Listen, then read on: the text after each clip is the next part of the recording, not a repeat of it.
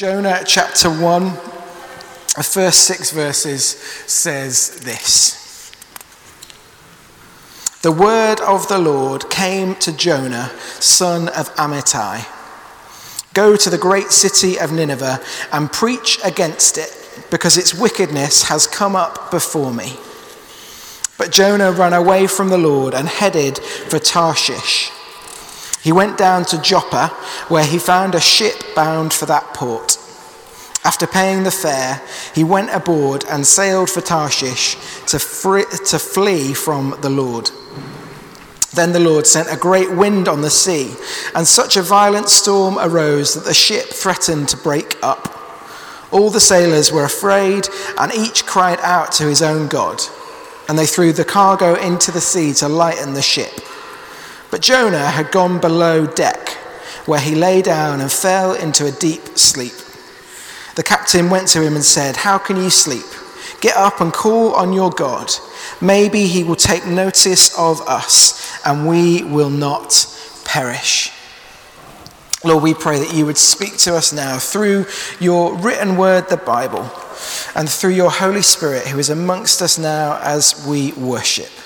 May we all leave encouraged and built up and ready to live our whole lives to your glory. We ask all this in your name. Amen. Amen. So for the next few weeks through Lent, we're going to be working our way through the book of Jonah, and today is installment 1. So you're here on a good day in terms of learning about this book. It's a short book and fits onto about 2 pages of your Bible. So through Lent, through this season that's just begun, you could easily read it many times over. It's not a long book, not one that will take you ages and ages to get through. But it is a powerful book. And we believe that God has kind of led us to this, to consider for these weeks, because it's got loads to say.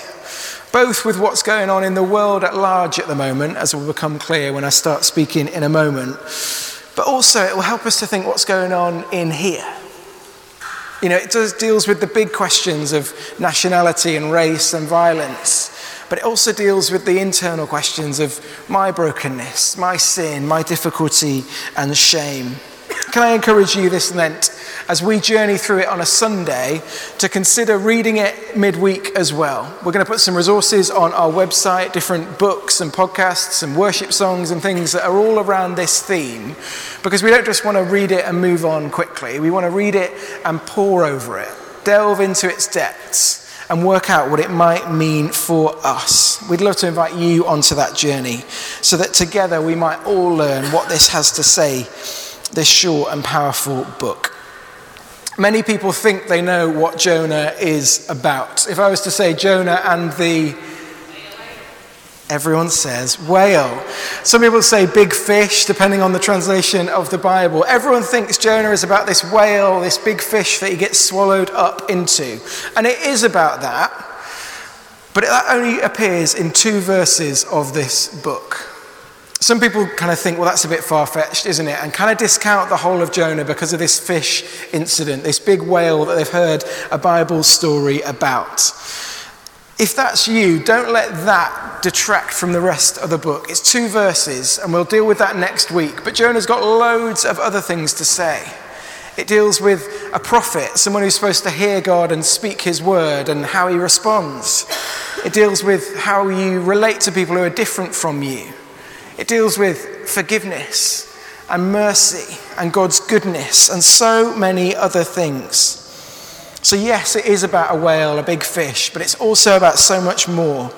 And I want us to delve into its riches through this season. Jonah's a really unusual account. There's not another book in the Bible that's like it. Because Jonah is a prophet. So prophets are supposed to hear from God and then speak that out to other people. But as we've already read, Jonah hears and basically says no, and runs in the opposite direction. There aren't many other books that operate like that in Scripture. Surely the people that are named in the books, Jonah himself is supposed to be the hero of the story. But in the first few verses, he's already declined God's call and run in the opposite direction. The first half of Jonah is him running away from what God wants him to do. And the second half is him struggling to do what God's asked him to, even when he starts to correct his course. This is a fascinating, interesting book and an account which is repeatedly looked back on in the New Testament. Jesus himself says, "I am the true and greater Jonah," in Matthew chapter 12. Jesus and others look back on this account and says it's really important, and so I want us to consider it for this time. Ultimately, Jonah is about three things, and we're going to journey through them through the rest of our time together today. The whole book is about three things, I believe. The first, Jonah is about God's great mercy. Now, mercy isn't maybe a word that you use every day, but mercy is about compassion. Mercy is about kindness. Mercy is about God's favor towards someone. Mercy is about a superior or a judge getting someone off a punishment. You know, you have mercy on someone to not give them that penalty or that length of time in prison, whatever it might be. Mercy is not holding against someone something that they've done wrong against you. It's wiping their slate clean. Mercy is a bit like having a debt owed, and mercy comes along and says, account settled. This whole book is about God's mercy, his kindness, his compassion, his favor towards people who do wrong against him. God's mercy is his decision to show kindness to the people who sin against him. Now again, sin is one of those big churchy words, isn't it? You might not use that every day, but sin is ultimately anything that you do which hurts God, which hurts other people, and so in the process, it hurts you as well. Sin is putting yourself before God and saying, I'm more important than following God's way. Sin's a bit like a virus that we've all been infected with, but we've also all played our part in. And it's a thing that God hates. It's a thing that breaks God's heart because it's not the way he wanted the world to be. So God sees it, he reckons with it even though it breaks him, and then he wipes it off us with his love. Mercy is amazing. It's a mystery and it's a miracle in every way. And Jonah, this book, is all about God's mercy towards people who do wrong against him. And as we'll see as we continue to read it, that includes me and that includes you. And it's why baptism is so important, because that's the way that we wash, clean people. They come to God with their faith and he cleanses them, and baptism is a sign that that has happened. First thing then, Jonah is about God's mercy. Second thing, Jonah is about who gets to receive God's mercy. Who's in and who's out. God's great mercy is there, but who gets to access it and who doesn't get to access it? And how do we decide who's in which camp? Jonah wrestles, as we will see, with who is included and who is not. Jonah, for a little bit of backstory, was a nationalist kind of a guy. We read in 2 Kings that he fought a war on behalf of God's people. He was quite aggressive, he was quite violent, he was a nationalistic kind of guy. We are right, my people have got the right way, and we want to destroy or harm everybody who's not us. Jonah was an interesting kind of character. Jonah lived in a Jewish city at this time, the people that followed God, the people of Israel. And he was being sent to Nineveh, which was a non-Jewish city. And it wasn't just any old city, it was this capital city of this whole empire. So Jonah, this person that's trying to follow God, is being sent to a people who don't follow God, who he really hates, if we're being honest. And it's him trying to decide, what do I do about that? Most prophets spoke to God's people. They came and they gave a message to the church, to the people of Israel. And if they did need to send a message to someone that was outside it, they'd write it down and send it to them. This is the first time in Scripture where God sends someone from a place that worships him to a place that doesn't.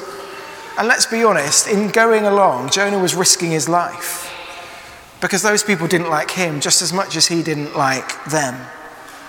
So God called Jonah, this nationalist guy, to go to Nineveh, this capital city of the empire that opposed him and the empire that opposed all that he stood for. Nineveh was violent, it was bloodthirsty, it was cruel, it was a nasty place to be. And Jonah feared for what might happen as he went there. God asked Jonah to send them a warning, to say, your wickedness, your cruelty has risen up against me and I need to do something about it. Now, at first, that might sound really bad news. At first, that might sound like God's being really mean. God's saying, preach against this city because their wickedness has risen up against me. But think about it again. For God to give these people a warning means that God is ready for these people to heed his warning and change their ways.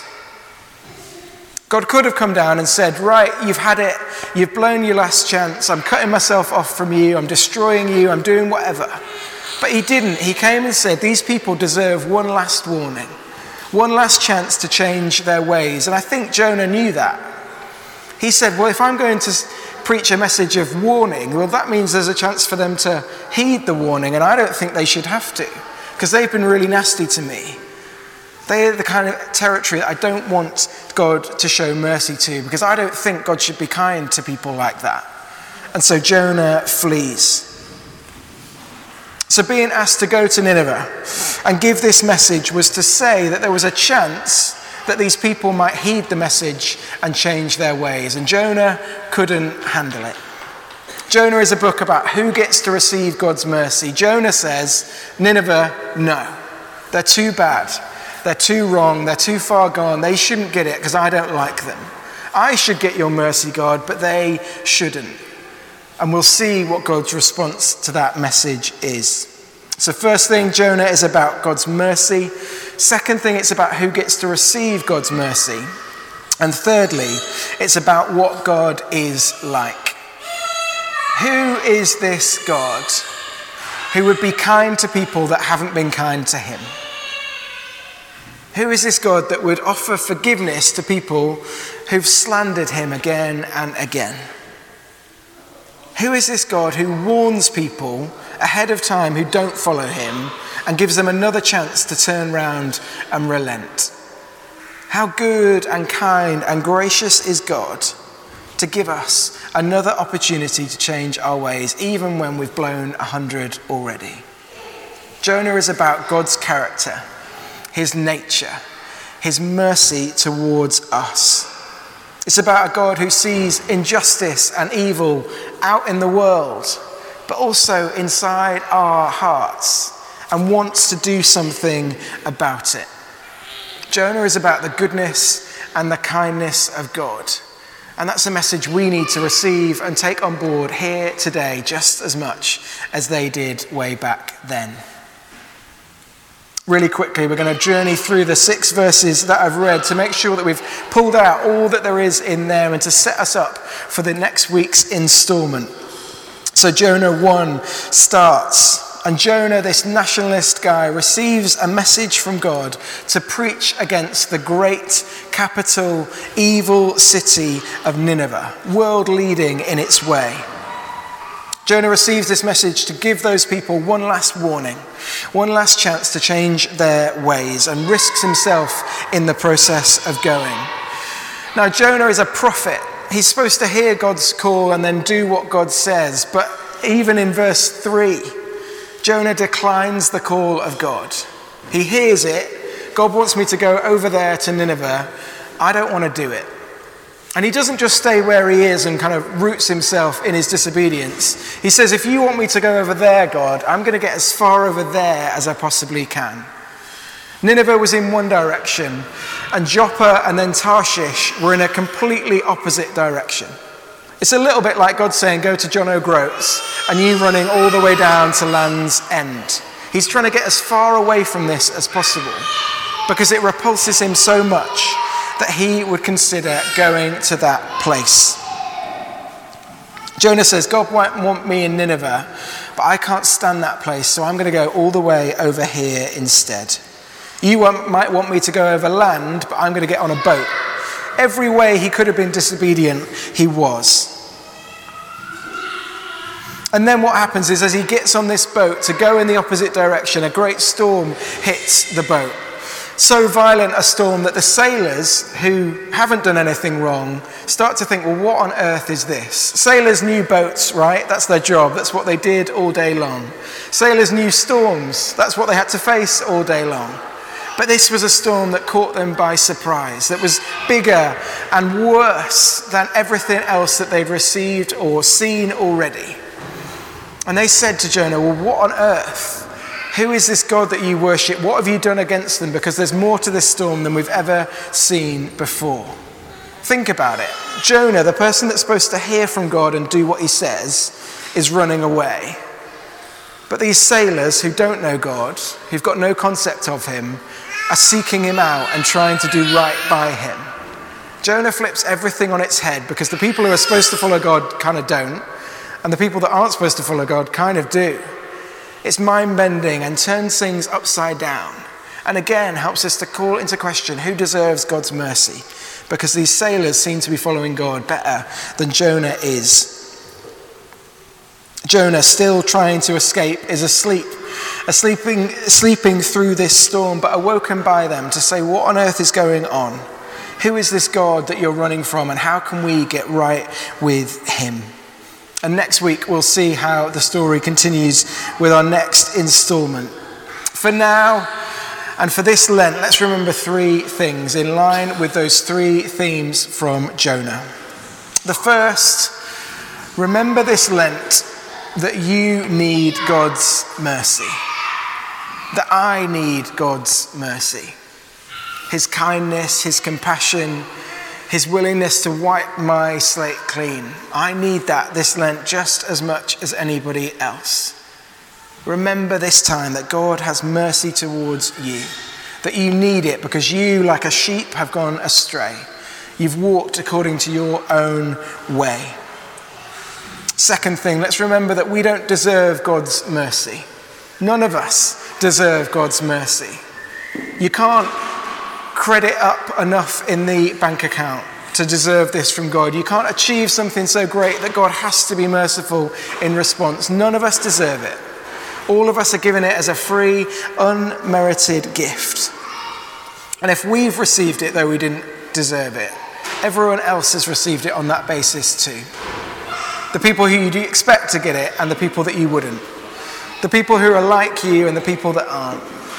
The people who you like and the people that you don't. God's mercy is available to everyone, and he is the one that decides who gets to receive it. Third and final thing before we pray and worship to end. Let's remember and celebrate God's mercy this Lent. Let's remember that he is good and kind towards us. Let's thank him for being willing to wipe our slate clean. Because the way he was able to do that was by sending Jesus, whose clean slate was then covered over with our sin and our shame. We, the dirty, were cleaned because Jesus, the clean, was made dirty. We've been baptized and cleansed because the one who didn't need cleansing took all the muck and the dirt and the shame on himself.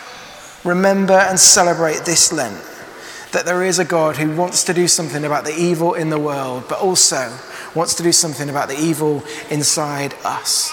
And so sent Jesus in our place. Jonah is a brilliant book. We're going to have a great time considering it. And I'm praying that we might realize new depths in the mercy of God as we do it.